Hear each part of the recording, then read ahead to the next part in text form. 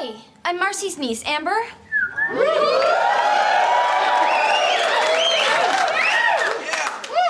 You're Amber? Yeah, I'm hiding from my aunt. Do you mind if I get out of these sticky clothes and take a shower? Let's rock. Thanks, Dad. Can I get a whoopin'?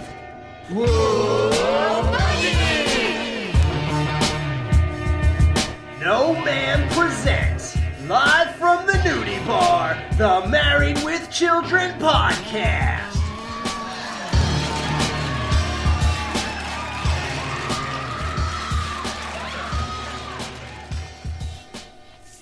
Okay, so welcome back to the nudie bar Down Under. My name is Annabelle, and Otitis Media are in concert here, and I really have to go. My name is Matt, and this is my fantasy. She can wear what I want in it. And this is Luigi. Sure, I could have gotten an easy A on this podcast by teaming up with a bunch of Korean kids, but I prefer a challenge. And my name is Chris, and now that I've showered, lotioned up, and eaten a banana in front of everyone, I'm curious what's coming next.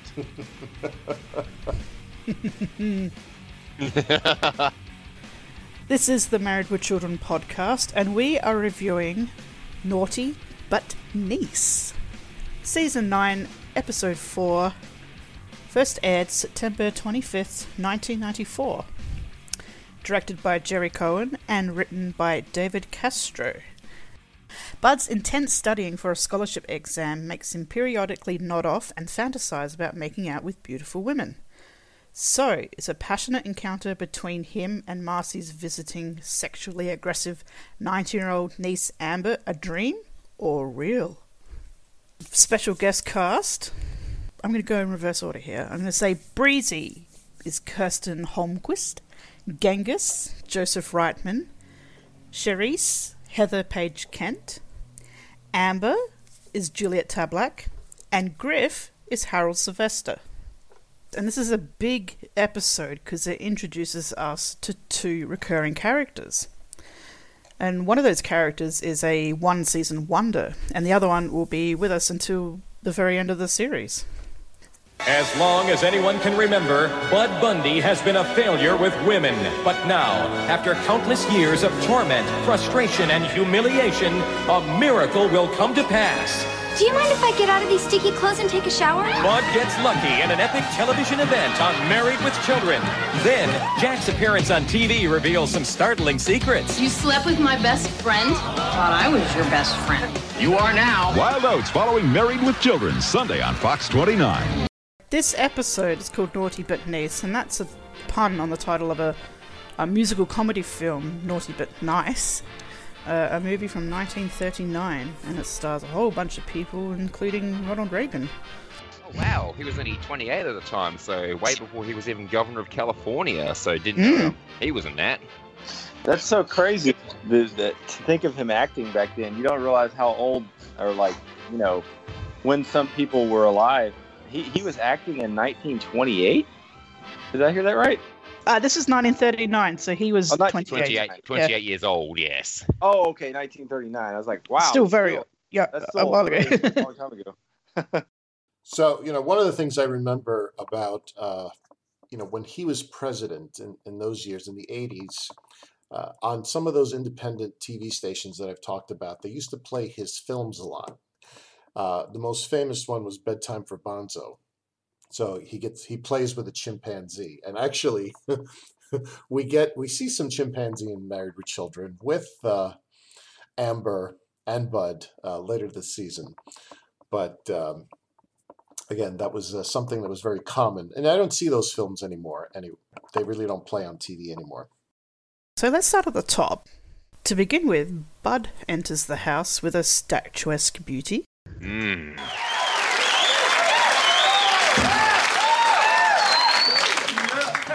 I'm so glad you're my physics lab partner, Breezy. Sure, I could have gotten an easy A teaming up with a Korean kid, but I prefer a challenge. Oh, Bud. I've watched you every day in quantum mechanics. I just love the way you glide your fingers sensuously over your Texas Instruments. Take me.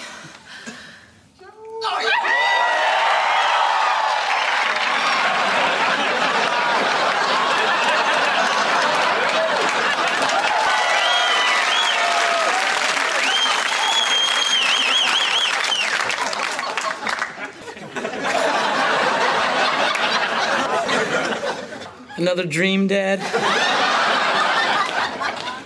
Another dream, son. She's also wearing heels. I mean, she's tall, but I mean, I did notice that she's wearing heels, and it's like, wow. But, Bud's line, cracks me up every time. It's something that I've thought in the back of my head. When you have, your inner dialogue? Mm-hmm. He says, sure, I could have gotten an easy A by teaming up with a Korean kid, but I prefer a challenge.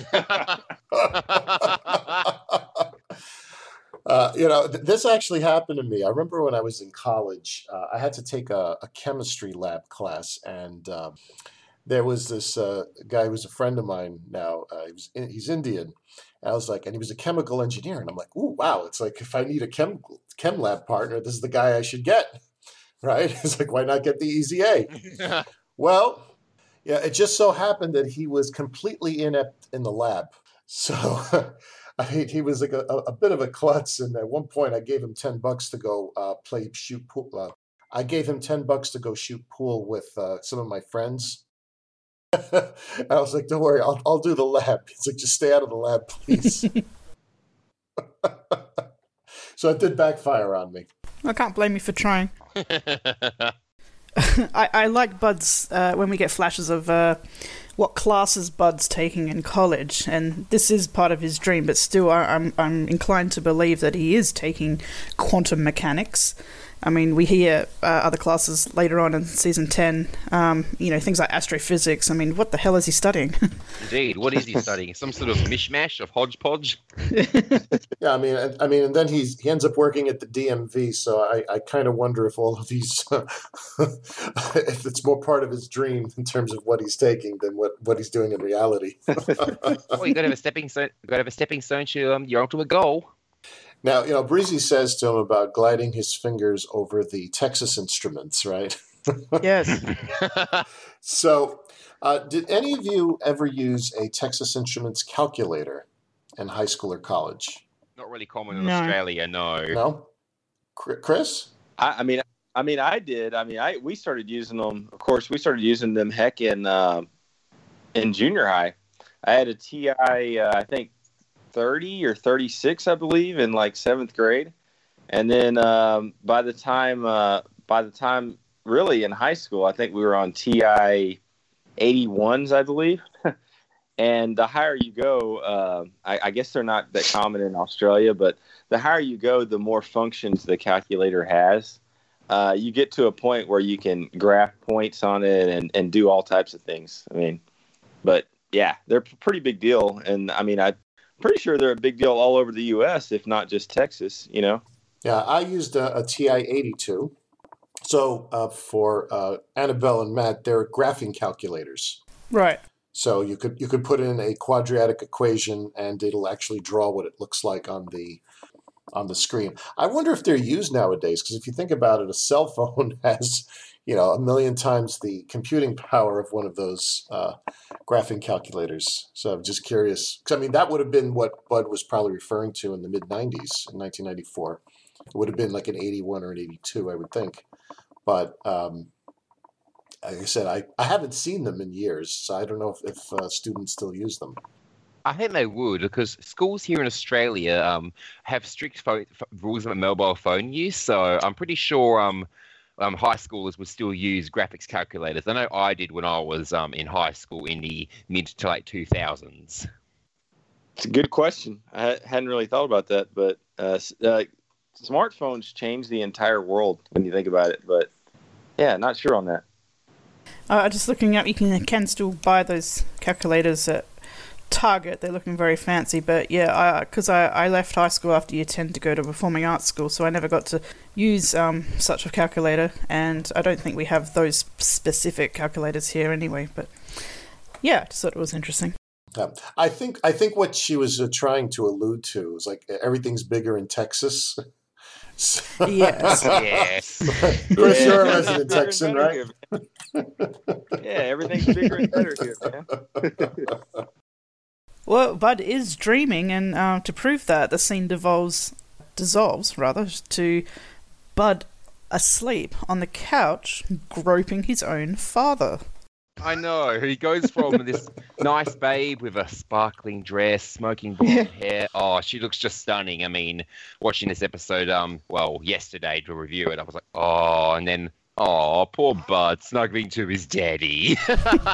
Who doesn't seem to care. Why didn't you stop me? There's a game on! While Bud is studying for an Oxford scholarship and Al is not sure what an Oxford University is, he thinks it is something you sell. Yeah, he's been selling them for years. I know, hey! That's another bust-out laughing line. Because for those not in the know, Oxford University is the oldest university in the English-speaking world, the second oldest university in continuous operation after the University of Bologna in Italy. And as a lot of you would also know, Oxford has a rivalry with Cambridge to the northeast, also in England, which was founded after disputes between students and the townsfolk of Oxford. That's how Cambridge came about. The two universities these days, while still having friendly competitions, they share many common features and are often jointly referred to as Oxbridge, just for those who aren't familiar with elite universities. Indeed. Does anyone else find it funny that Bud thinks he's going to go from a community college in Chicago to Oxford? Yes. Which is like, I mean, Oxford is world-renowned. If I'm not mistaken, that's pretty much the Harvard of the UK, right? Yes, Oxford and Cambridge are the original Harvard and Yale. That's right. Yeah, so it's the other way around. Yeah. You know what I meant? It's interesting you mentioned Harvard. That will come back to something we'll discuss a bit later. So an Oxford shoe is characterised by shoelace eyelet tabs that are attached under the vamp, a feature termed closed lacing. So right. Oxfords were plain formal shoes made of leather, but they evolved into a range of styles suitable for formal, uniform or casual wear. And they first appeared in Scotland and Ireland, when they occasionally called Balmorals after Balmoral Castle. But however, the shoes were later named Oxfords after Oxford University. Now, what was interesting was I said to myself, Oxfords I thought was a men's shoe. Like in my mind, whenever I hear the word Oxford, I thought it was specifically a man's shoe, but there is a woman's version of the Oxford shoe. Yeah, I tend to think of it as a man's shoe. Yeah. Yeah, because I thought there was a continuity issue, because like why would Al be selling Oxfords in a women's shoe store? But nope, I stand corrected. So yeah, Bud's been having dreams. Another dream. I hate to think who else he's been sleeping next to. So he hasn't slept much since he's been studying for this scholarship. So Bud needs a quiet place to study. But I gotta study, so can you try to keep it down? Gotcha! Cut to the left! Cut to the left! Now! Go for the end zone! I thought you were watching cheerleaders. I am. Damn cameramen shooting their faces. Dad, remember the scholarship? Son, remember your room? Why don't you study upstairs? Because Kelly is blasting music in her room. Some band she wants to see, Otitis Media. What a stupid name. Otitis Media? No, Kelly. Never liked that name. Always want to call her Spike. Of course, I wanted a son. Never got one. Damn way. Dad, can you stop seniling around and turn this game off long enough for me to study? Son, this game is important. The Bears are playing the Rams, and if you lose to the Rams, you get thrown out of the league. Why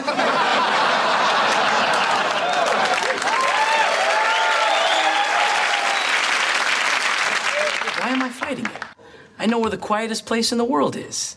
Yeah, because the camera was pointing at their faces. But why doesn't Bud study upstairs? Oh, Kelly's blasting music up there, which you ironically can't hear from downstairs. But yeah, she's probably blasting her music. Yeah, there's some band which she wants to see called Otitis Media. And I love the fake names that this show comes up with sometimes. Otitis media is a real thing. It's a group of inflammatory diseases of the middle ear. And there's isn't that gross? It's kind of awesome. So one of the two main types is acute otitis media, and then there's otitis media with effusion. And if you want to know more about it, you're welcome to look it up. But just to say, yeah, a band named after an ear infection sounds pretty metal to me. So we've had other fake bands on this show. I mean, most recently, Burn Beyond Recognition. We've had Oozing Meat, Jimmy Dick of the Nightsticks, The Y. Any others? The Tuxedos. Oh, yes. That's a callback for our Steve fans. Yes. Yes, I'm sure Jerry will love that. The Oozing Meat one cracks me up. Same here. So I was watching football, and be better if an American explained this, but yes, the Bears are playing the Rams, and apparently if you lose to the Rams, you get thrown out of the league. Is that right? Yeah, and weren't the Rams in the Super Bowl last year? Was it, Chris? Again, I'm not a football fan, but I do remember them being in the Super Bowl. Yeah, the Rams were in the Super Bowl last year, February of 2020. Yeah, so the Rams were an LA-based team from 1946 to 1994. So right after this episode aired, they went to St. Louis from 1995 to 2015, and they returned to Los Angeles in 2016. Huh.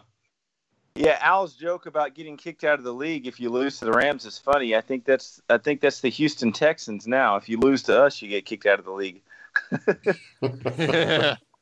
Or it'd probably be the Jets, I would think, right? Yeah, they're pretty bad too. I know a bunch of Jet fans that, so I guess for Australian friends here. So the Jets, last time they won the Super Bowl was when Joe Namath was their quarterback. So this is in 1969, I'm going to say. So they've been a pretty hapless team since then. And they have a pretty lousy record. So I think if you lose to the Jets, but I don't know. I'll have to defer to you, Chris, because again, I don't know much about football. Well, at least the Jets can say that they've won a Super Bowl. Although in our defense, we've only been a franchise since 2002. But yeah, we've won, I believe, 3 playoff games total in franchise history. So. Yeah, as a general rule, if you lose to the Texans, you get kicked out of the league. I mean, in our football league in Australia, the Australian Football League, there's 3 teams that have never won a premiership, but they've only been in the league for 25 years or less. But still, we've got our own loser teams over here, one of which is based in my city of Perth. Okay, so why is Bud fighting? I mean, he knows where the quietest place in the world is. So the scene flips to the shoe store. And this is where I thought, hang on, shouldn't Al be at work? But I guess not, and we find out why. So in walks another beauty. Oh, yeah. And this girl looked really familiar, and her name is Heather Page Kent. And I found out fairly recently, actually, that she is Heather Dubrow. And she is probably known these days for being on The Real Housewives of OC, Orange County. That's right. You know, when I rewatched this episode and I see her walk in, I'm like, I know this girl. It's like, I mean, just her face. It's like a real beauty. And I'm like, I know her from somewhere. And, when I go look on IMDb, it's like, sure enough, it's like, wow, it is her. Yeah. And she has a familiar last name, and I think she's the sister-in-law of Kevin Dubrow, who's in the band Quiet Riot. That's where I know that last name from. And then I realised that, I've seen this girl on TV. I don't watch The Real Housewives of anywhere, but I do recognise her for sure. She's very familiar looking. She's an actress too, I should say.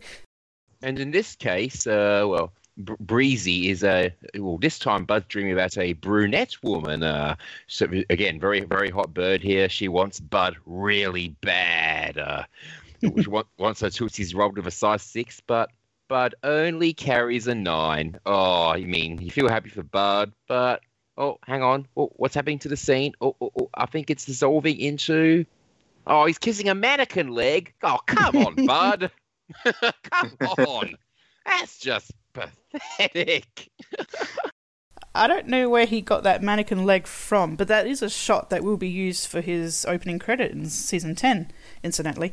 But there's a slight mistake in Bud's dialogue here. I just want to digress. He speaks in French. Oh, this is so exciting for me, mon chéri. Now, if you'll allow me to nibble on your love grapes. And he says, "This is so exciting for me, mon chéri." He should have said, "ma chérie." And I remember seeing this in high school back in when I used to actually take French. Because when you say ma chérie, ma chérie and mon chéri both refer to my darling, or that sort of term of endearment. But the difference is that one's feminine, because ma chérie, which is said to a female, and mon chéri is said to a male. So Bud mixed up his sexes there. Yeah, but in Bud's defense, if I remember from the old Pepe Le Pew commercials, didn't he call the female cat Mon Chéri? I think he did. I think, yeah, and it's that's sort of the vibe Bud was giving off there, because I was going to actually write, oh, he's a bit Pepe Le Pew, but I didn't think much of it. But I think Pepe Le Pew said that too. I'm not sure, but I'm not a Pepe Le Pew fan. Well, just remember, I mean, the Americans were terrible at French, right? So I would say Pepe Le Pew probably got it wrong. And I think Bud is just channeling his Pepe Le Pew, but I think that's where it is. He is. Yeah. Yeah, that's fair. Yeah, he's also taking after Marv in Home Alone, who says "morcherie" to a woman and not "marcherie." He also taking after that as well. That was only 2 years prior to this. So, neither Bud nor Marv speak fluent French. So I think we can forgive Bud here. He speaks better French than probably I do. So Bud's dreaming again, and someone comes out of the storeroom. And this is where we meet Griff. Name's Griff. I work here. That's funny. Dad never told me he hired another guy. And who are you? Bud. Al Bundy's my father. That's funny. You never told me he had a son. Daughter? Nope. Wife? Not living. 4 touchdowns in one game? Oh, hell yeah. That's why I told him to go home. I couldn't stand it anymore. And it's interesting that Griff's first episode, he doesn't share any screen time with Al. He just has this one-off scene in the shoe store here with Bud. Now, Luigi, you're a Griff fan. Yes, I am. In season 8, I covered the Al's co-workers, and this is the last and the most famous of his co-workers. So Griff is actually the 5th person to be one of Al's co-workers. As per our friends at Bundyology, we have Luke Ventura, who had 4 appearances in season 1. Here's a very obscure one for some of you Married with Children fans. There was Jim Bauer, who was mentioned in season 4, but we never saw or heard from him. Then we have, in season 8, the 5 appearances of Aaron. And, as I discussed with Chris, Aaron was a great foil, I guess, for Al, because he tried to emulate Al, but he was really like Bud and Kelly's age. So as a sidekick for Al Bundy, for the character of Al Bundy, really didn't think that Aaron would work long term. Then we get introduced to my one-hit wonder, Dexter, and I think he's probably my favorite of all. But he has his one-hit wonder appearance in the Burn Beyond Recognition episode, Nooner or Later. But the only problem with him as a character was, and that he was played by Chad McBride, was that he was married. Like, he was no different than Al in terms of being like in his state of life. So then they came up with Griff. And Griff appeared in 44 episodes, and he was the longest-serving co-worker sidekick. So Griff is played by Harold Sylvester. Harold was born in 1949 in New Orleans. He is a graduate of Tulane University. He turned down Harvard and attended Tulane on a basketball scholarship and graduated in 1972 with a degree in theater and psychology. And he was the first African American to receive an athletic scholarship from Tulane. He has multiple acting credits, as well as producing credits, for everything from Inner Space to An Officer and a Gentleman, Uncommon Valor. He's been married to his wife Kathleen since 1970. They have 2 children.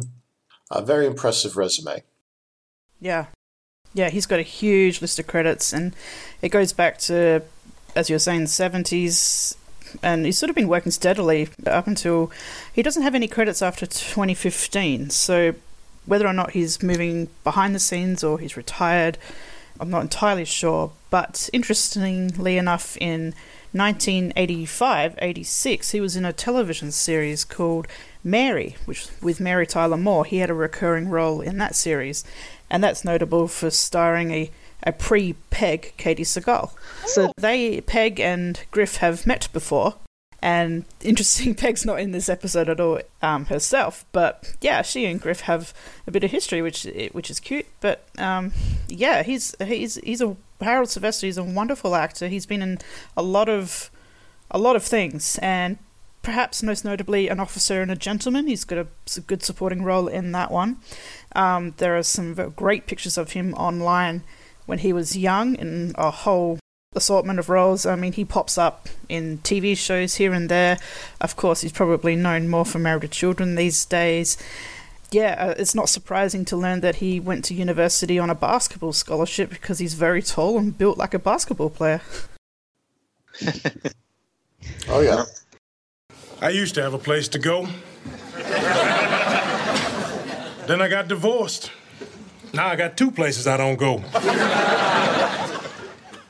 Yep. Divorced. She got the house, the car, the money. I got the right to remain silent. But that's fair, I guess. Of course, what really ticks me off is that even Michael Jackson's married and I'm not.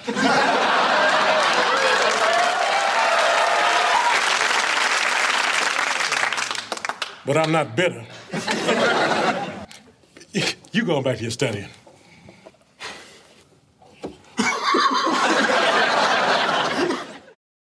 Now, what's interesting about Al's sidekicks, his co-workers at the shoe store, in the original pilot episode, the unaired pilot, the Luke Ventura character was given top billing. I think that, the purpose of having a co-worker was to give them more story points, for the character of Al Bundy in the shoe store. But for some reason or other, that didn't work out. I mean, I did like the character of Luke Ventura. I mean, he was very sleazy. He was like the sleazy foil to Al, because it's like he had the life that Al wanted, right? It's like, he was able to sleep with women. He lived in the apartment building with all the stewardesses. But from what I understand, he didn't get along with the actor. Rich Snyder didn't get along with Michael Moy. That was my understanding as to why he was written off. Right. So then, we moved on. I guess at some point they said, well, we have to mention that Al has some help at the shoe store because he can't be working there all the time. So they mentioned this guy named Jim Bauer. And again, he was a one-hit, I don't know if you could say it a one-hit wonder. He was just like a sentence in one episode in season 4. So then, in season 8, they wanted to really get out of the living room after season 7. So they experimented. And finally, the experiment, I think really worked off with Griff. As I mentioned earlier, with Griff, we get a lot of A and B plots now, seasons 9 through 11. He was more of a straight man, I would say, to Al, I'd say while Al was the comic foil. I said, we learned that he's divorced. A lot of his jokes have to do with about being a divorced person. He also brings a lot of black jokes to the show. Yeah, there's one joke in the future. It's going to be It's like I sound Caucasian when I'm excited. You know, it's like remember so he made a joke about hanging with Mr. Cooper, right? But you know, he's got much better customer service skills than Al. But he's also a loser who gets sucked into Al and No Man's schemes, and you know we'll see that as we go along. So, I think like one of the divorce jokes that pops up right here is just like, you know, he says about his ex-wife, he says, she got the house, the money, the car, and the money, and I got the right to remain silent. Griff's referring to the Miranda rights that we see so often in cop shows. So the Miranda warning from the 1966 U.S. Supreme Court case, Miranda versus Arizona. It is a type of notification customarily given by police to criminal suspects in police custody or in an interrogation, advising them of their right to silence, that is, their right to refuse to answer questions or provide information to law enforcement or other officials. You have the right to remain silent. Anything you say can and will be used against you in court. You have the right to talk to a lawyer for advice before you ask you any questions. You have a right to a lawyer with you during questioning. If you cannot afford a lawyer, one will be appointed for you, etc., etc. I think the follow-up joke was pretty funny. He says, you know, but that's fair, I guess. Of course, what really ticks me off is that even Michael Jackson's married and I'm not. Oh, poor Griff. Very much a joke of the time. And this is the second episode in a row with a reference to Michael Jackson and Lisa Marie Presley's marriage. There was one in last week's episode too. So they had only recently just married. I think it was in May of 1994, but it wasn't announced until August. So as soon as this hit the press, everyone just made jokes about it left, right, and centre. So yeah, the fact that I mean, because that came out of left field. Yeah. I mean, I remember this. It's like, what? Yeah. And I think everyone was like, huh? So the King of Pop married the daughter of the king. I mean, it's just kind of bizarre. Yeah. And very out of left field and very much new and fresh information at this time. Not only is Michael Jackson still alive in 1994, but yes, he's married the daughter of Elvis. It was very much a left field thing, so and that's why everyone just sort of jumps on it. And it's these pop culture references that do date the show, but it's still, at the same time, we know exactly what they're talking about. Exactly. Plus, it's a nice time capsule of the period the show was set in, so it's a good historical basis for that, especially for people like me who actually can take the time to research the references and actually get it. Yeah. Yeah, what I thought was interesting, I mean, they were only married for a short period of time. I'm going to say it was maybe like no more than 2 years. Oh, at most, yeah. But it was, I mean, just shocking. I mean, Chris, you remember this? Yeah, I do. I was a kid. I remember my parents talking about it. But yeah, I totally agree. It's a good time capsule when you're watching this. And, you know, you watch it and you're like, man, remember when Michael Jackson and Lisa Marie Presley were married? To kind of add on what you're saying, I'm a huge Griff fan myself. He's definitely my favorite, and he's definitely the most influential support character in the series. You know, looking here, he was in 44 episodes. I wonder if when they brought Harold Sylvester in, I wonder if they knew that he was going to eventually become, you know, such an influential character throughout season 10 and 11. You know what I mean?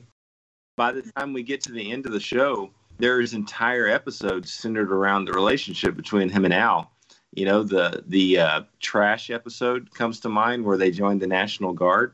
You know, that episode's pretty much centered around Al, Griff, and Jefferson, you know. Yeah, I think they made the right choice in selecting him as Al's long-term sidekick, you know. I mean, I think the characters of Aaron and Dexter were really, really good. But, you know, Luigi, as you pointed out, they didn't work out for various reasons. But, man, they made the right choice in Griff. He's brilliant.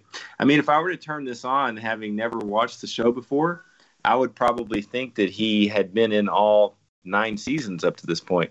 Because he has really good chemistry with everyone right off the bat. Yeah, he very much fits in, doesn't he?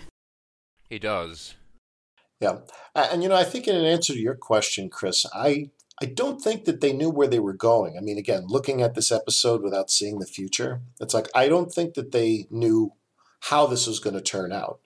I mean, because if you get to the end of the series, I mean, you would have thought that they would have given Harold Sylvester like top billing, but they didn't. So I think it grew organically. It's almost like, this was like one scene. It was a very quick scene. It's like, okay, here we're going to introduce this character. It's like, get a couple of jokes in. And then, in the subsequent episodes, now you start to see them interacting with each other. And I think it just grew organically, but, or maybe there's some contractual things about it. But, I mean, he should have gotten top billing, you would think, by like season 10. But it never happened. Yeah. Yeah, I think you're right. I think it did happen organically and fairly naturally and didn't force anything too much, just let him see how he would play and sort of knew that they got a good actor to play the role.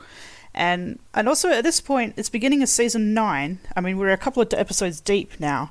So, for example, Peg is still absent. So we've got Katie Sagal out on maternity leave. And so whether or not they needed someone else for Al to play against and without knowing how long she would be out, for example, or just sort of tested it episode by episode and realised he was a good fit and would be around until the end. Well, they obviously knew what they were doing. They tried Aaron, they tried Dexter, and they hit the jackpot with Griff. I mean, I love Griff as well. He was just such a legend during this time of the show. When I mean, I don't think Al needed a sidekick in say season 5, but season 9 was around the time that he really benefited from one, along with the No Man crew. So obviously the stars were aligned. Just my 2 cents. No, I agree. Griff won't stop talking about how miserable his life is. I shouldn't laugh, but yes. So it's funny. It is funny. I mean, he's divorce is funny. Marriage is funny, but divorce is funny. It can be very funny too. Yeah. I mean, I find marriage jokes very appealing. And Griff isn't real, I mean, so it's so cool. I like one of the interchange between Bud and Griff when he goes. It's like, you never told you had a son? It's like, no. Daughter, no. Wife, not living. 4 touchdowns in 1 game? Oh, hell yeah. All the time. So, clearly Griff's getting too upset, and he probably would have kept talking to Bud because he's lonely, and Bud needs a quiet place to study. So, he goes back home, and why do I suddenly feel I'm in the presence of great evil? Hi, Mom. Hi, Bud. Look, I can't talk long, honey. I just called to give you a grandma update. The doctors have told us that she can take those long walks in the woods again as long as she wears the orange drop cloth.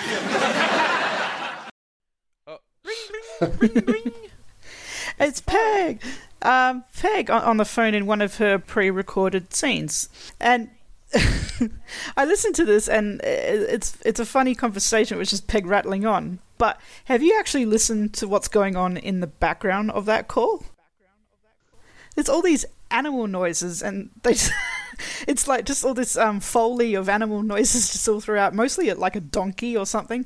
But if you watch the episode again, just listen to what's going on in the background, because it made me LOL. And we're hoping with any luck, they'll be able to separate the twins next Friday. So, honey, what's going on there? Well, actually, there's a scholarship. Oops. Time's up. Gotta go. I'll have to check that out. Well, she is in Wanker County. Indeed. Yep, very rural, and it reminds me of an old Pink Floyd experimental track from 1969, Several Species of Animals. That's a short version of the name, which is largely improvised animal noises, so it could be channeling that even. Oh, wow. Yeah, I'll send you all the link. It's called Several Species of Animals, and basically Roger Waters improvising animal noises for about 4-5 minutes. How many drugs did he take? This was 1969, so between all the band members, probably quite a lot. Yeah. Fair. Probably LSD, right? Probably. Lorenzo Saint Dubois, for those of you who might know that reference. Yes. So yeah, Peg's still in Wanker County. She doesn't really tell us anything new. I mean, she gives us a grandma update. And Peg has a relative called Aunt Sadie. I mean, sometimes I take note of Peg's relatives because I'm just going to make a huge list of them one day. And then sometimes I lose track and I realise, oh, hang on, she mentioned yet another relative. And right as Peg's voice starts speeding up and the clock starts ticking, she says something, oh, you know, her eye has stopped leaking now, which I thought was very gross and funny. Yeah, well, that happened to Steve's, Marcy's mother used to have the runny eye, right? Yeah. At least her eye doesn't run like a toilet.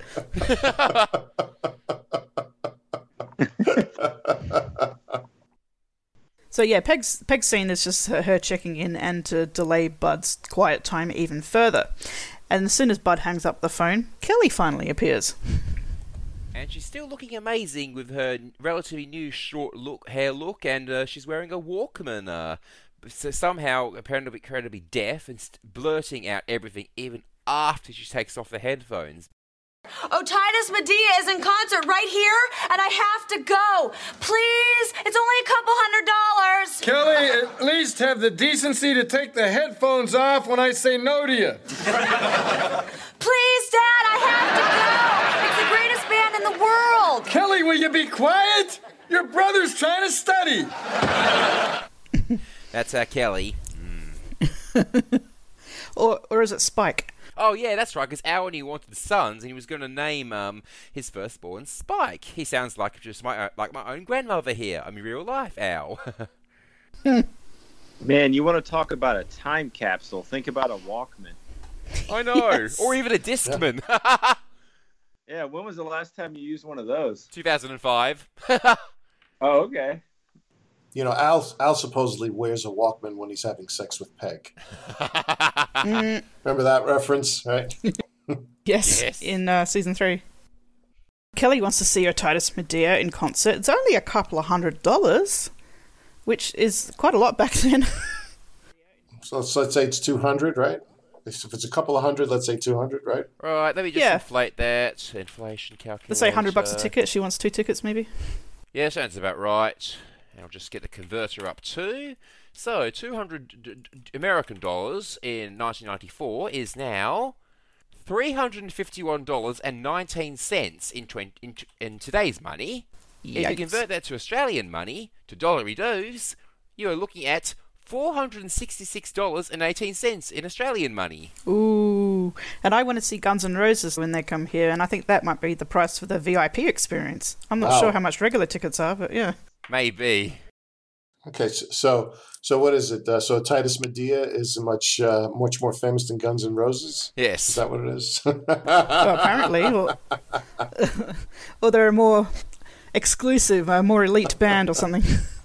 Well, Guns N' Roses had all but disbanded by this point. They were still touring, but they were very much on their last legs in late 94. So, they were just about to split. So any other metal band or any rock band, really, they were sort of coming up to take their place. So, yeah, who knows? Maybe they were worth the money. So, yeah, Kelly won't be quiet. But then Marcy and Jefferson come in, and Marcy's got some big news, hasn't she?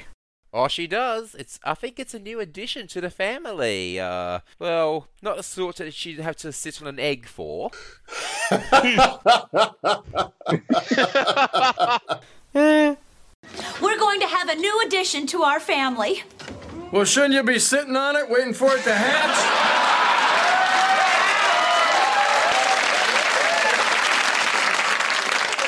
Darcy, you're going to have a baby? Better. We're gonna have a teenager. Well, then, can I strongly recommend that you have a cesarean? No, Kelly. My niece, Amber, is coming from Los Angeles to stay with us for a while. Bud, you met Amber 6 years ago when she was 13. You remember? Oh, I think she's beautiful. Yeah, but you think Jefferson works. I don't know about you, but when I sweat and don't enjoy it, I call it work. Anyway, Amber's parents think she's been hanging out with the wrong crowd in L.A., getting a little too wild, so I'm going to teach her traditional Midwestern values. Like what, wearing print dresses, serving lots of tuna casserole, and getting fat? Exactly. And while she's here, you, Al Bundy, are not to offend her in any way, and that includes going outside with your shirt off or bending over and showing us that vertical smile we've come to know and love. she's going to be having a teenager. Which makes Amber sound very young, but Amber is 19, so about as old as a teenager can get. So, yeah, this is introducing us to Amber.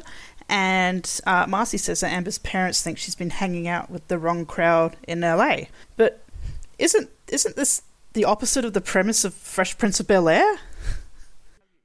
Yes, right.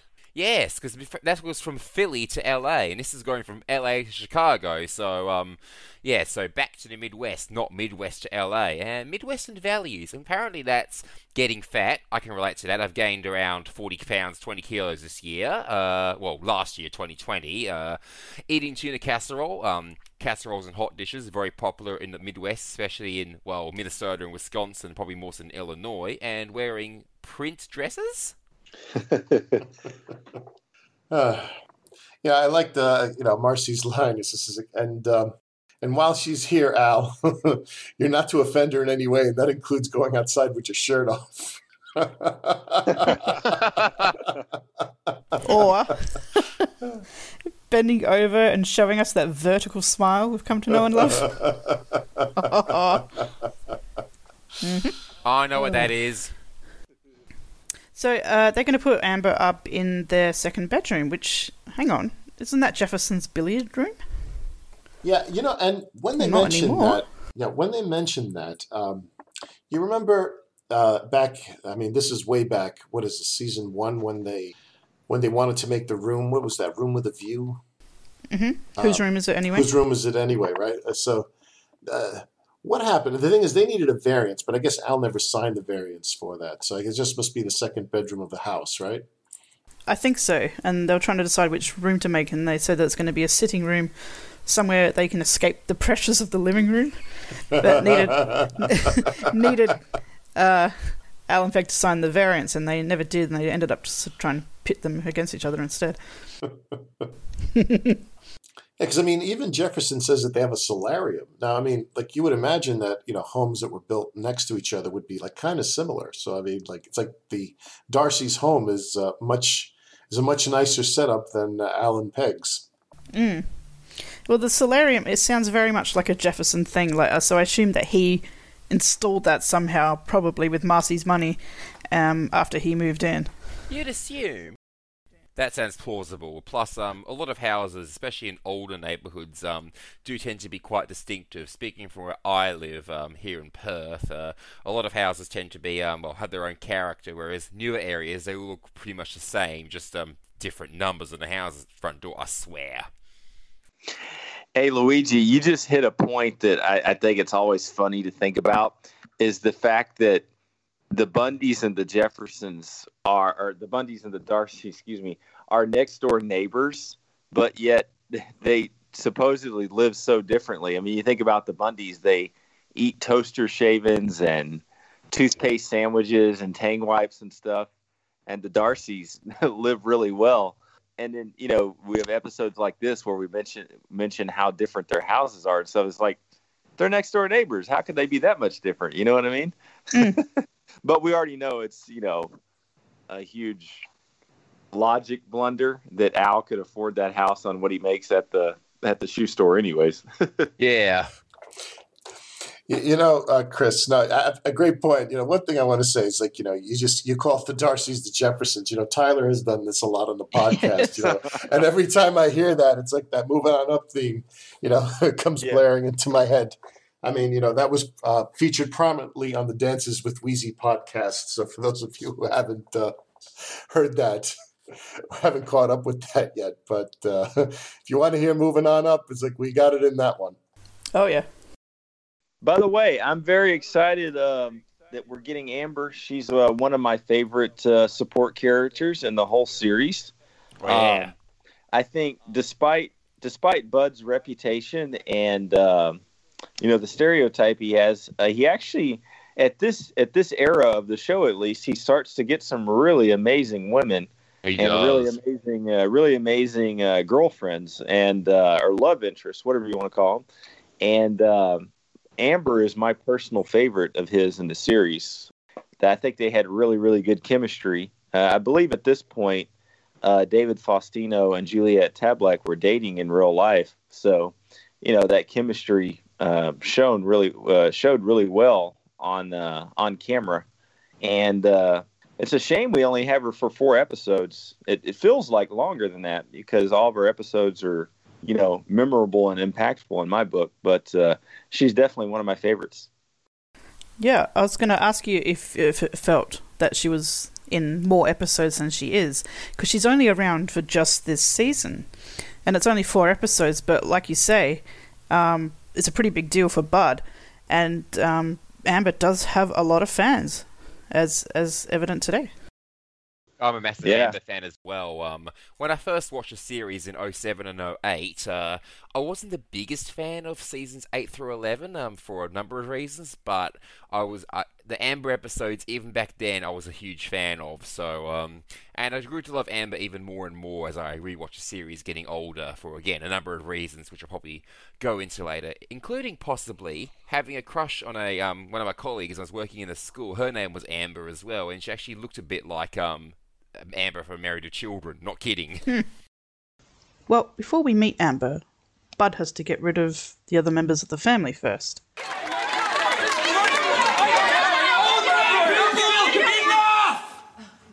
I'm gonna put a stop to this right now. He's got a gun! Now here's what we're gonna do. This is all the money I have, so Dad, here, take some money and go to the nudie bar. The game's not over. And the Rams take the field. Okay, it's over. Thanks, son. Kelly, go get yourself some concert tickets. Thank you, Bud. If you weren't my brother, Yeah, I know. You'd be surrendering your body for an ice cream and a pony ride. Get out. Mrs. Darcy, take Amber to the groomers. I mean, the movies. Bud? Yeah? Could I go to the nudie bar with Al?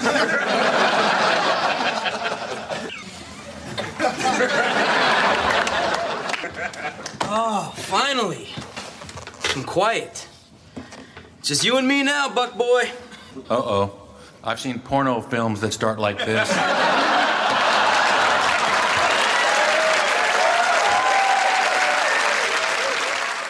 That gun line. That's a line that, when I first saw this episode, it really cracked me up. It's like, I'm going to put a stop to this right now. And Jefferson hides behind Marcy. And which cracked me up the first time I saw that. But in subsequent watches, I'm like, oh, okay. But it was very funny. And then Bud has money. Whether it's from acting as Kelly's agent, I don't know. But he's got all this money. He sends Al away. He sends Kelly away. And Marcy. And eventually Jefferson.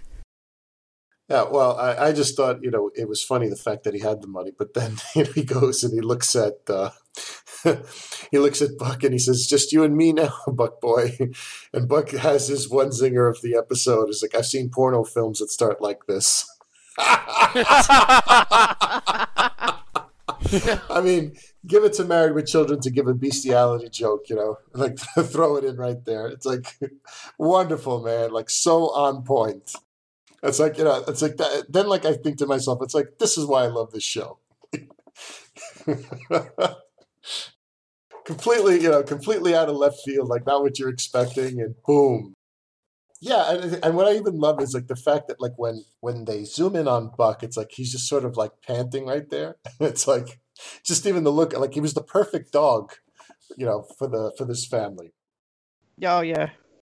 Now in comes Amber.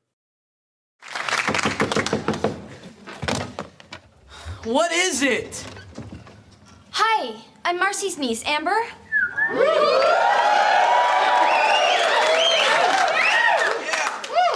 You're Amber? Yeah, I'm hiding from my aunt. Do you mind if I get out of these sticky clothes and take a shower? Yeah, Bud still can't get some peace and quiet, but now suddenly he doesn't seem to mind so much. No, especially after how much she's blossomed apparently since 1988, was Marcy showed Bud a picture of Amber when she was 13. Apparently, we never actually see the picture. She was ugly back then, but Amber now, oh.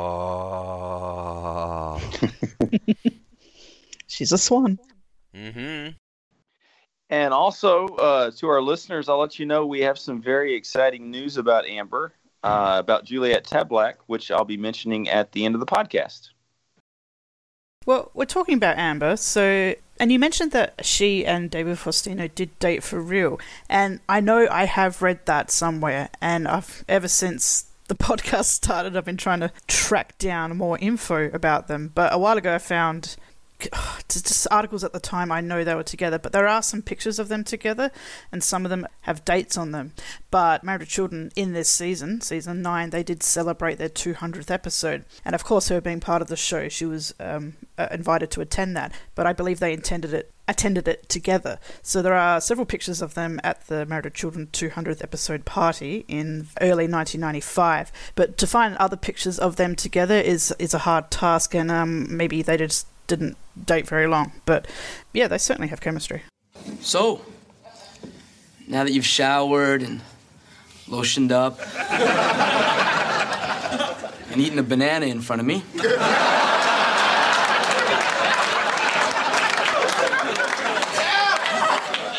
what brings you to Chicago? Aunt Marcy sent me first-class plane tickets. Oh, must have been a great trip. It was. I cashed him in and hitchhiked. But believe me, hitching across the country is not as safe as it sounds. I mean, there were some people so freaky, I almost didn't get in the car with them. So yeah, Amber comes in and she's greeted warmly by the audience and by Bud. Yeah. I mean, and it's like, this is, if you think about the fact that Bud has been dreaming this episode, it's like Amber does everything that you would expect Bud to dream that she would be doing. It's like, so she took a shower, she's like lotioning up in front of him, she eats a banana in front of him, right?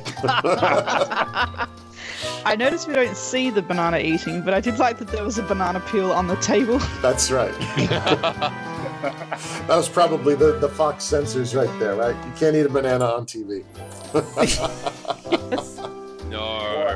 Well, heck, I mean, the scenario later in the episode where she climbs in the window, that basically is a dream for every guy on Earth.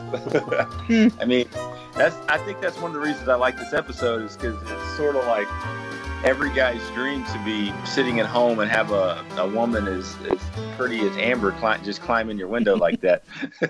You know what I mean? One comment I want to make about Amber and Kelly, that I've sort of noticed a little bit more as I'm watching these episodes more intently. It appears that neither of them have been wearing bras. You're correct. I've noticed that as well. No. I watched this with a friend of mine the other night that has never really, that she's sort of a very, I guess you could say, minor fan of the show. She watched it a little bit as a kid, and that was the first thing she pointed out. When Kelly came out, she's like, she's not wearing a bra, and when Amber came out, she's like, she's not wearing a bra either. Do all the women on the show do that? Yeah, you're totally right. I'm not sure if that was purposeful by the show, or if that's just something that Christina Applegate decided to do and Juliet Tablak did, but yeah, totally. Well, Amber, she's a petite girl, so she probably doesn't need to wear a bra most of the time, just speaking as a woman. But we should talk a little bit about Juliet Tablak. She is an actress, but she's left actressing, for lack of a better word, behind nowadays, because she is now a doctor. She is Dr. Tablak. She is a doctor of chiropractic care, I believe. She did have a Facebook page, but her wellness clinic has a Facebook page, and she does have a YouTube channel, and I've watched some of her videos that she puts up there. A lot of them about doing stretches to ease nerve pain and improving posture, and it's a lot about well-being, and she's way into that. She's a Pilates instructor, she's a chiropractor, but she is a qualified doctor now. So, and being a dancer herself, she knew she wanted to know more about how the body worked, and yeah, I mean, I think everyone listening to this will soon find out more about that as we progress through this season. Yeah, she's really big into meditation too. If you pull up her, she has a public Instagram, public IG, and that's one of her big things. In addition to what you're saying, stretching and things like that, is meditation. She leads a meditation each day. So let me have a look for her Instagram now. I'm surprised you haven't already. Juliet Tablak. Found up. Follow. Yeah, I subscribe to her on YouTube, and I think all of us on the podcast should do the same, including all of our listeners, of course. Yes, I do. It's not just for men. Because I used to dance when I was younger, and so anyone who's into dance, I see a chiropractor regularly. Anyone who's into that, she just sounds like a great broad. So Amber's this free spirit, really. And as she keeps talking, Bud sort of drifts off, and then he does start dreaming, or fantasizing, I suppose is a better word. He fantasizes some scenario when he and Amber, he's all slick and dressed up, and Amber's wearing exactly what she's been wearing this entire episode. I guess I should have dressed up. Hey, it's my fantasy. You'll wear what I want you to wear.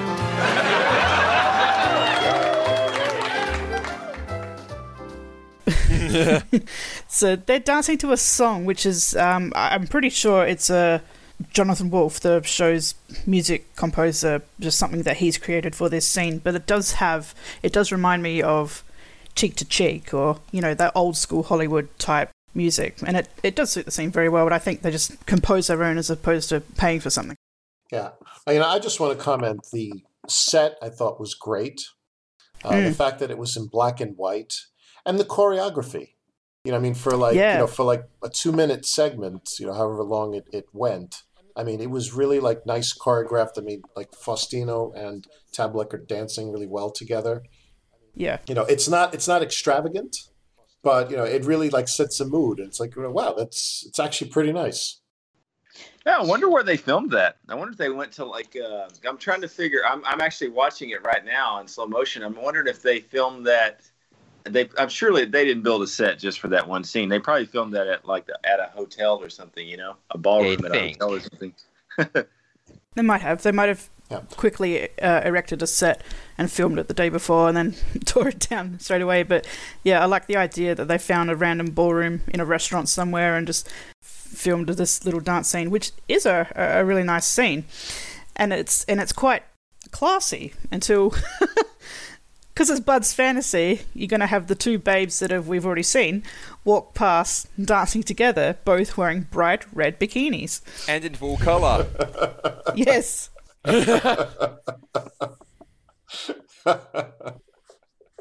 like the way he says, hey, it's my fantasy. And those girls do look amazing in their bikinis, I have to say. Yep. So you think, oh, there's something to this girl. Bud really likes her. He's willing to just stare at her and just like, huh? And Amber knows what she's doing. She knows she can use her feminine wiles to seduce Bud, I think. Bud's made a new friend. So Al walks past Amber on his way in and her way out. She doesn't really acknowledge Al. She just brushes past him and goes. So I said, there must be something besides my blouse you can use as an oil rag. Huh? Oh, look at the time. I gotta go. If Aunt Marcy caught me here, there's no telling what she would do. But I'm sure it would be boring. See ya. See ya.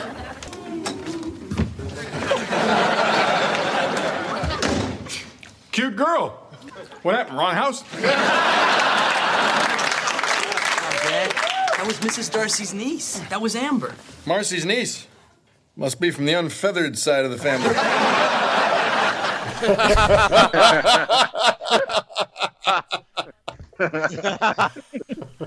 And Al has every confidence in his son that he has a chance with Amber. Not. Think she and I could ever... Not a chance, son. Thanks, Dad. Hey, what's a father for? But looking on the bright side, Amber's living right next door, so sooner or later you'll probably get to see her naked. So whatever you do, don't look at Marcy. I did one time and was clinically dead for an hour and a half.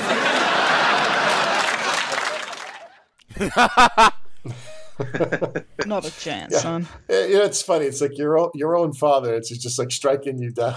It's like, no, she's not good enough for you. Yeah, you can't score with her. If she's living next door, sooner or later you might see her naked. Or you are going to see her naked. But what if you do? Don't look at Marcy. Because Al did one time and he was clinically dead for an hour and a half. Clinically dead or clinically blind? I thought I had my notes he was just blinded. Yeah, we remember from the season 6 episode, the Egg and I, where he saw her just in her negligee, I guess you could say, and it blinded him. He didn't even have to see her naked to blind him. You know, just seeing her in her negligee made him blind. Peggy got blinded too. Remember when Steve took his shirt off? Oh, they look around like, where are those voices coming from? Like, look out the window. Yeah, that's right. Now I'm blind too. So Bud's still studying in bed this time, and we get to see Bud's bedroom. It's interesting, Bud has an ensuite. He's got his own bathroom, which, I mean, how many bathrooms does this house have? It only is supposed to have one. Yeah. And then Al built the second one. Yeah, and now Bud has one. Unless it's like one of those bathrooms where I guess like, you know, you can go, what do they call them? It's like you have the doors so that you can share it. Like, in other words, it has like 2 entrances and you lock the door when you come in. Ensuite? But technically the bathroom is supposed to be in Al and Peg's room. Because I remember we covered that on one podcast. Because they said the house only had one. Remember, it's like, why does this house have only one bathroom? That was in the whole, when they built the Ferguson bathroom. Yeah. So all of a sudden, it's like Bud has his own bathroom. You know, Al and Peg have their own bathroom. And then it's just, where does Kelly go? Yeah, does she have her own bathroom? Maybe it's because she's out of the house a lot. True. For all I know, Kelly shares that bathroom with Bud. I mean, the whole layout and geography of this house is crazy and contradictory, but she could very well share a bathroom with her brother, but it looks very much like Bud's got his own shower room there. And even later when Kelly's date appears in the window looking for Kelly, and Bud says next window and he points to his left, oh, why did I do that? it annoys me. Floor plans of fake houses. Definitely. Yeah. Psst. Psst. Damn leaky rubber woman.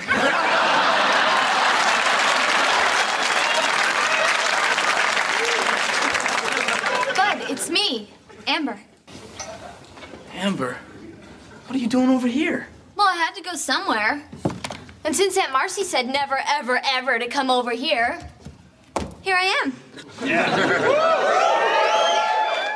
So yeah, Bud drifts off, or almost drifts off, and then Marcy appears at his window. And yeah, Oh. Chris, you were saying that's your fantasy. Amber. What did I say? Marcy. You said Marcy. Oh wow, that's a nightmare. Yes, Amber appears in his window, and Chris, you were saying before that is every man's dream, whereas Marcy appearing in your window would probably be every man's nightmare. Every man's nightmare. Yeah, I was just saying, it's like, you know, I think every guy has had this fantasy at some point in his life where you're just sitting at home messing around and a woman that looks like Amber crawls in your window. Of course, that doesn't happen in real life, but hey, it's his fantasy. But this is real for him. So. And as Amber is walking in, we hear psst, psst, psst. Damn Poor leaky Isis. rubber woman. Poor Isis. We haven't seen Isis in a while or heard from her. No, but she's still going.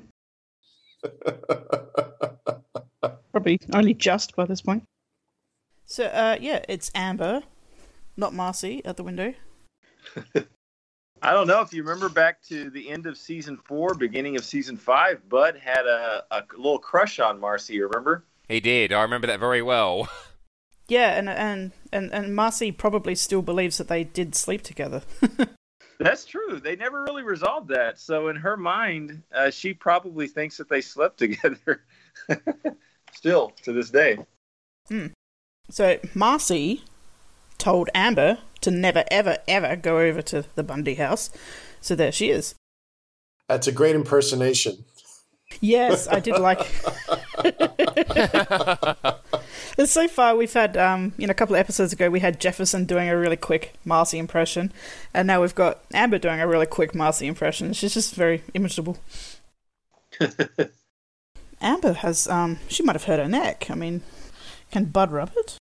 With what, though? Surprise me.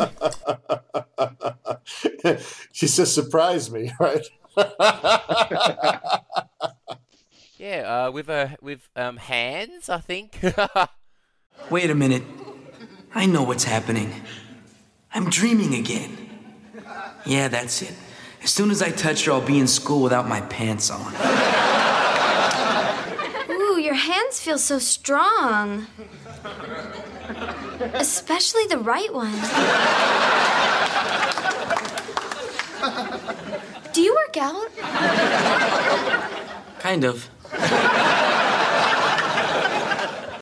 When he says that he'll wake up and he'll be in school without his pants on, that made me flash back to the episode Teacher Pets in season 6, where he pulls down his pants because he thinks he's dreaming, but he's not, and that's when Al walks in. Hilarious scene. How many men have you ruined in your 1,000 years? Yep. I like Amber's line, you know, your hands feel so strong, especially the right one. And then asks if Bud works out, and he says, kind of. And his right hand, I have my notes, is uber strong. Yes. It reminds me of those memes and pictures you see on the internet of a guy in lockdown. He's got one really muscular arm. He's like, yeah, I watch movies on the internet sometimes. Still, this can't be real. Oh well. There's only one way to know for sure. Amber? Want to have sex? Sure.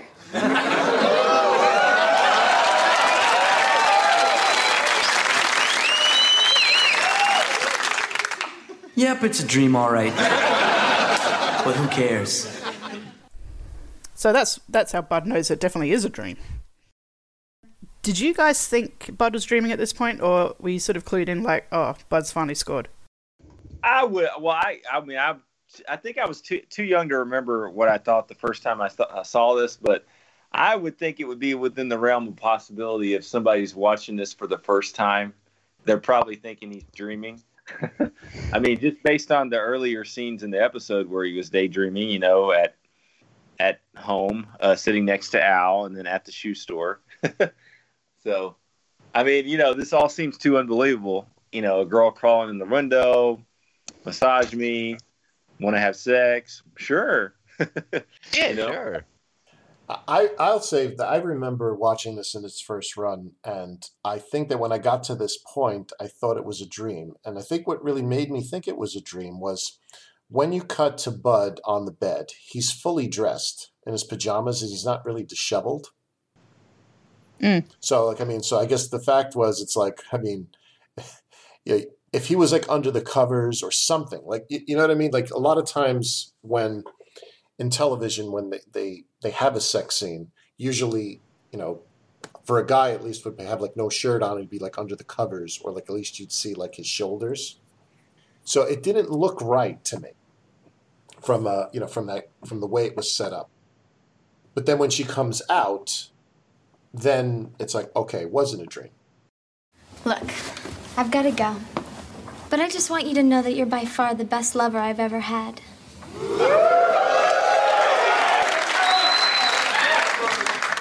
It's like you really know your body.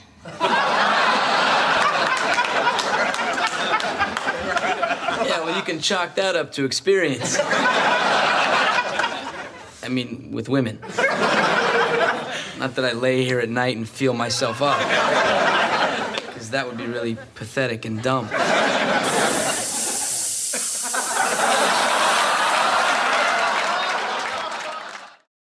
It's interesting that Amber tells him that he is by far the best lover she's ever had.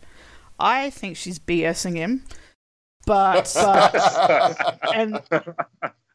I do believe her when she says that he really, really knows his body. Because you can chalk that up to experience. Yep. I mean, not with himself or anything, you know. Yeah, maybe she could ask Isis. Yeah. Speaking of Isis, we hear Isis go with the following morning, because when Amber first walked in the window, I noticed that he thought it was Isis having trouble.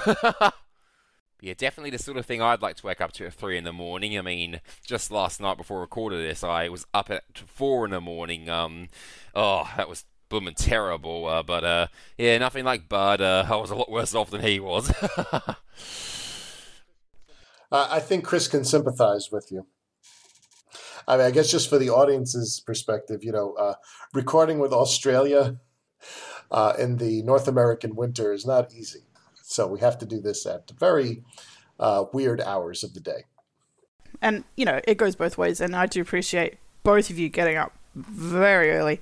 And I hope you have good heating. Yeah, I can't thank you both for enough. I hope you, Luigi, in particular, have good heating. Because I imagine Texas would be a bit warmer in the winter than New Jersey. Oh, yeah. I don't have a problem with heat. Yeah, it's not bad at all here. We're kind of at the stretch of the year where I don't run my air conditioner or heater for for the next handful of months. So, so that's nice. So Amber better get back. And when Bud asks if she'll see him tomorrow, she goes over and Frenches him because they are properly kissing, which makes me believe that they are dating in real life. But they're actors as well. But we'll see. Kelly? Next window. And as I mentioned before, we get an appearance by one of Kelly's recurring boyfriends, Genghis. We find out that's his name later on, but yeah. He's played by a guy called Joseph Reitman, and he is, or at least used to be, married to Shannon Elizabeth. Really? Yeah. I'm not sure if they are anymore. He was previously married to Shannon Elizabeth. So he's had his share of beautiful babes too. Holy cow. I just look. He's married to her? Yeah. Wow. He was doing pretty good, I'd say. Yeah, from 2002 to 2005 they were married. I like how he gets beat up. Yes. Al beats him up in a subsequent episode. Yes. Yeah, we'll see him again for sure. And Bud tells him Kelly's room is the next window, which, whatever. Whatever. Maybe he was in a daze and meant to point somewhere else, or, yeah, he doesn't, he said, yeah, Kelly's, try another window. So now we're back, presumably, the next day, a couple of days later, and Bud's had to take the test to get the scholarship, and he didn't even get it. So now you'll be here forever like your mother. Like me. Don't forget me, Daddy. Like Spike here. You were supposed to be the Bundy that made it. Yeah, the great white pope. Don't help Daddy Pumpkin. Because like Bud would actually really go to Oxford in the first place, we knew that was never going to happen. And besides, he's probably banned from entering the mother country, United Kingdom anyway, after what happened in London and Lower and Upper Uncton, Kent, 2.5 years earlier. Yes. That's true. That's a very good point. Very good point. And Spike's not leaving either. Oh. Bud is, the quote-unquote smart one of the family, so he was supposed to be the Bundy that made it, the Great White Pope. And of course she means the Great White Hope. So this is Kelly's malapropism, or Kellyism, of the episode. As we discuss in a future episode, Kelly sort of gets one of these malapropisms every episode now, from here on out, almost every episode. But the Great White Hope, what she was really referring to, is a nickname that's sort of attributed to boxers who were the hope of the white race to beat the African American boxers. That's right. For Jack Johnson, who was known as the Galveston Giant. I mean, so Chris, he's from your neck of the woods. You know much about him? I mean, I've heard of him. I think that was quite a bit before my time, but I've heard of him. No, definitely before all of our time, actually. Yeah. That figure of speech, the Great White Hope, gets used even today, though. Like Larry Bird at one point was called the Great White Hope. Larry Legend. There was a sprinter, a high school sprinter, that was called the Great White Hope a couple of years ago because he was breaking all these records, and he was like the first white high school athlete that was a really, really good sprinter, I guess, in many, many years. They were calling him the Great White Hope. So, I mean, that figure of speech or phrase or whatever you want to call it still gets used quite a bit to this day. So originally it was used to see like who could beat Jack Johnson. So he was the Galveston Giant. During the Jim Crow era, he became the first African-American world heavyweight boxing champion. So this is from 1908 to 1915. He was among the period's most dominant champions, and he remains a boxing legend. Filmmaker Ken Burns has said that, quote, for more than 13 years, Jack Johnson was the most famous and most notorious African-American on earth. Nice. That's pretty cool. So this is pre-Tyson. Yeah. So Bud doesn't get the scholarship. We knew that was never going to happen. But I was wondering how we should punish him. I say we put him in a sack and throw him off the Sears Tower. The hell am I going to get a sack? Dad, whatever you do, just don't send me to my room, especially for a whole week. That would kill me. You go to your room. For 1 week. You're a cruel but fair man.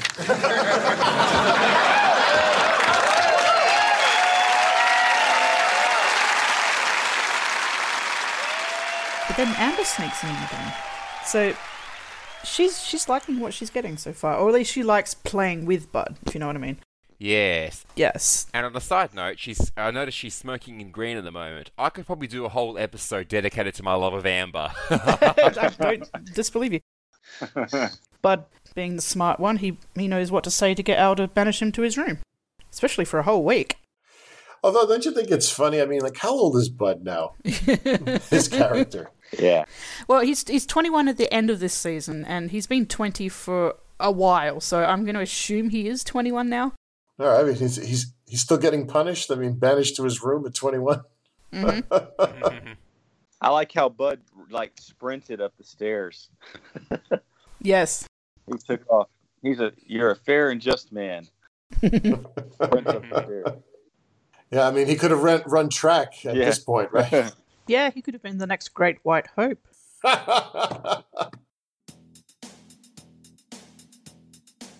No Ma'am will be right back to wrap up this week's review. Be sure to join their Facebook group page for all the podcast news and updates.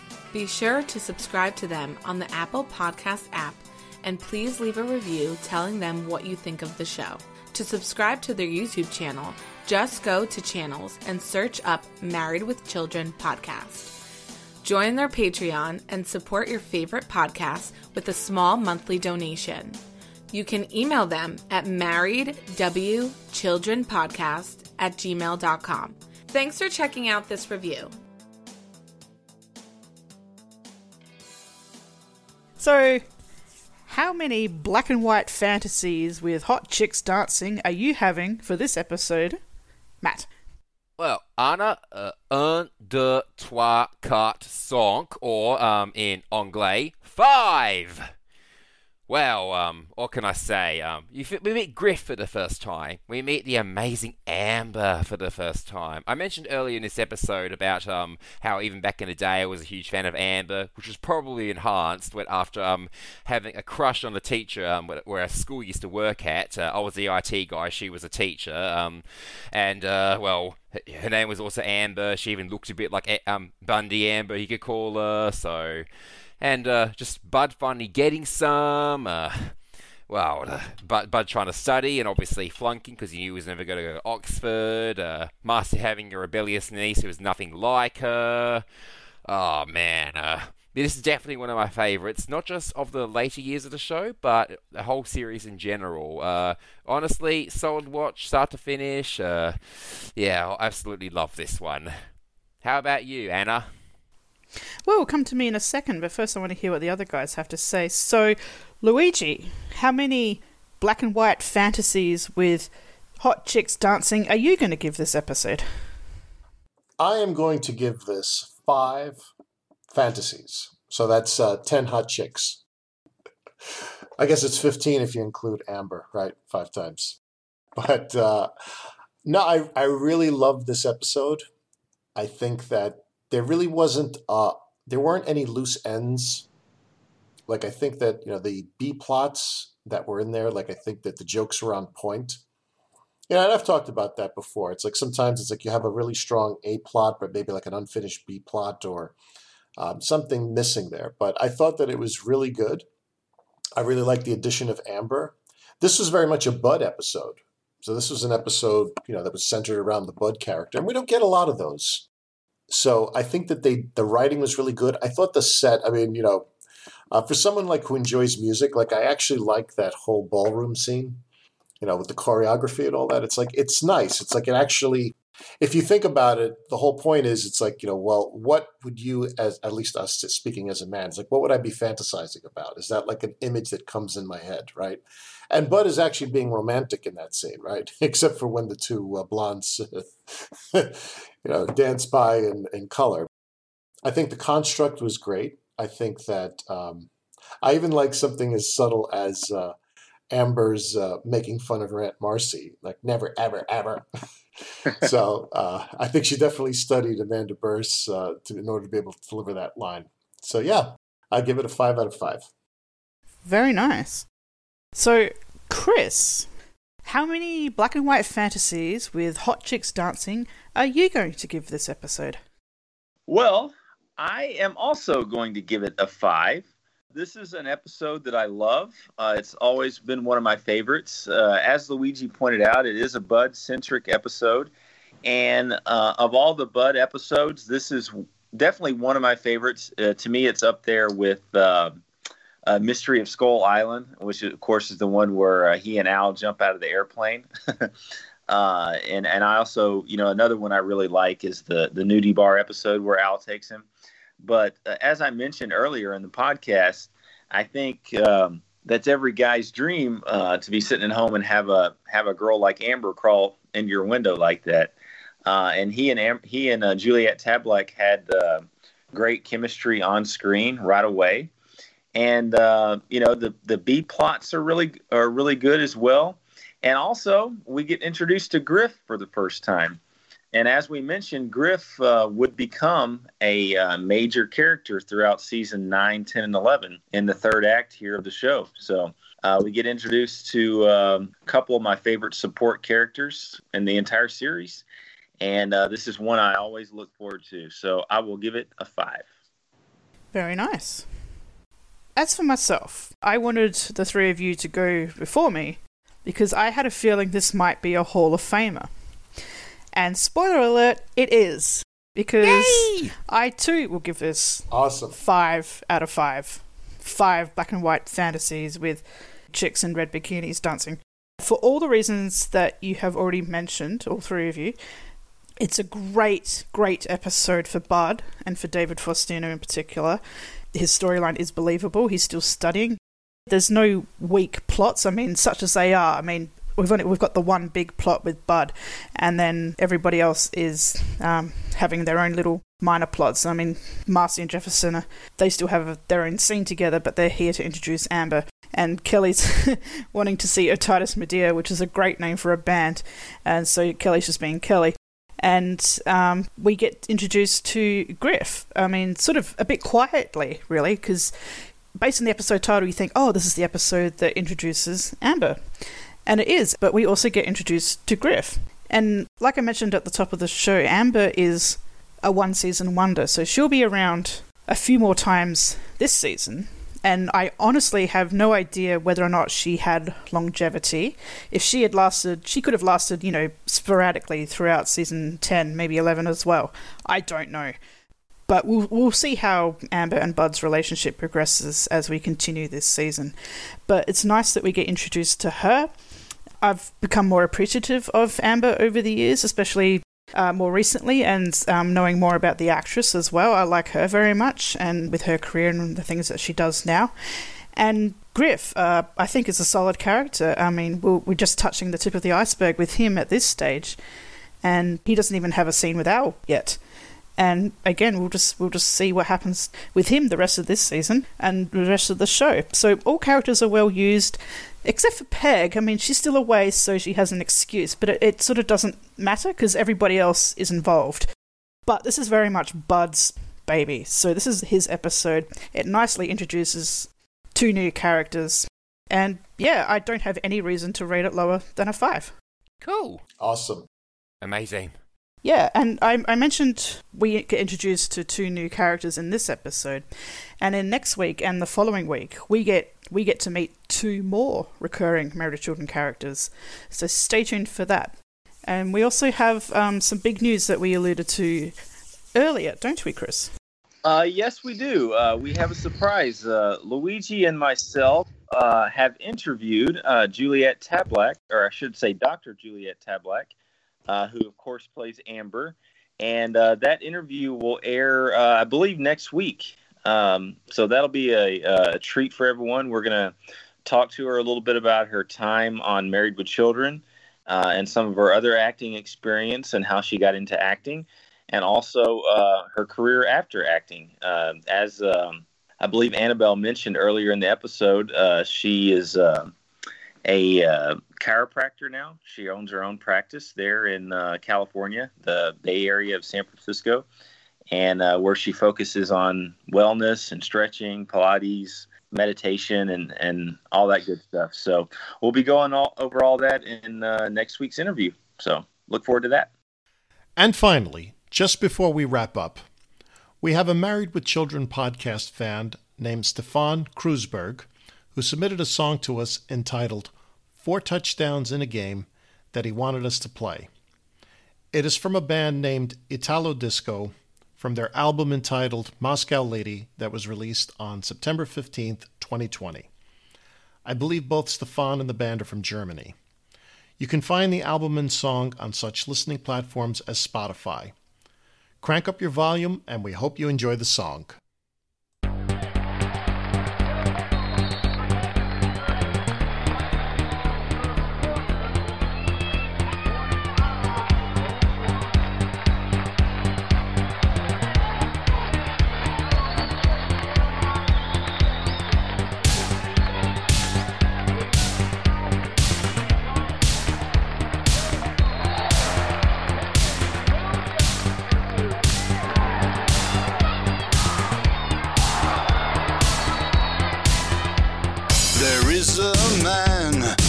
His life with 2 kids and a redhead wife.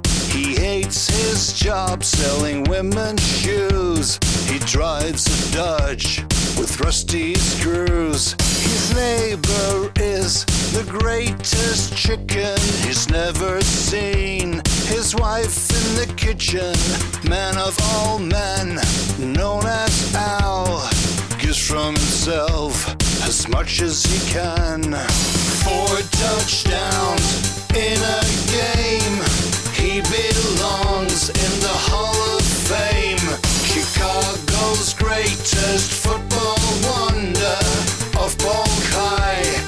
Do you remember? 4 touchdowns in a game. He belongs in the Hall of Fame. Chicago's greatest football wonder of Polk High. Do you remember? Do you remember his dad's big hammer and Grandmaster B as the greatest rapper? Do you remember the Bundy curse to have no money in his purse? Do you remember the No Ma'am's Boys or his mother-in-law's lovely voice? Do you remember his wife's son and his neighbor Jefferson? 4 touchdowns in a game. He belongs in the Hall of Fame. Chicago's greatest football wonder of Polk High. Do you remember? 4 touchdowns in a game. He belongs in the Hall of Fame.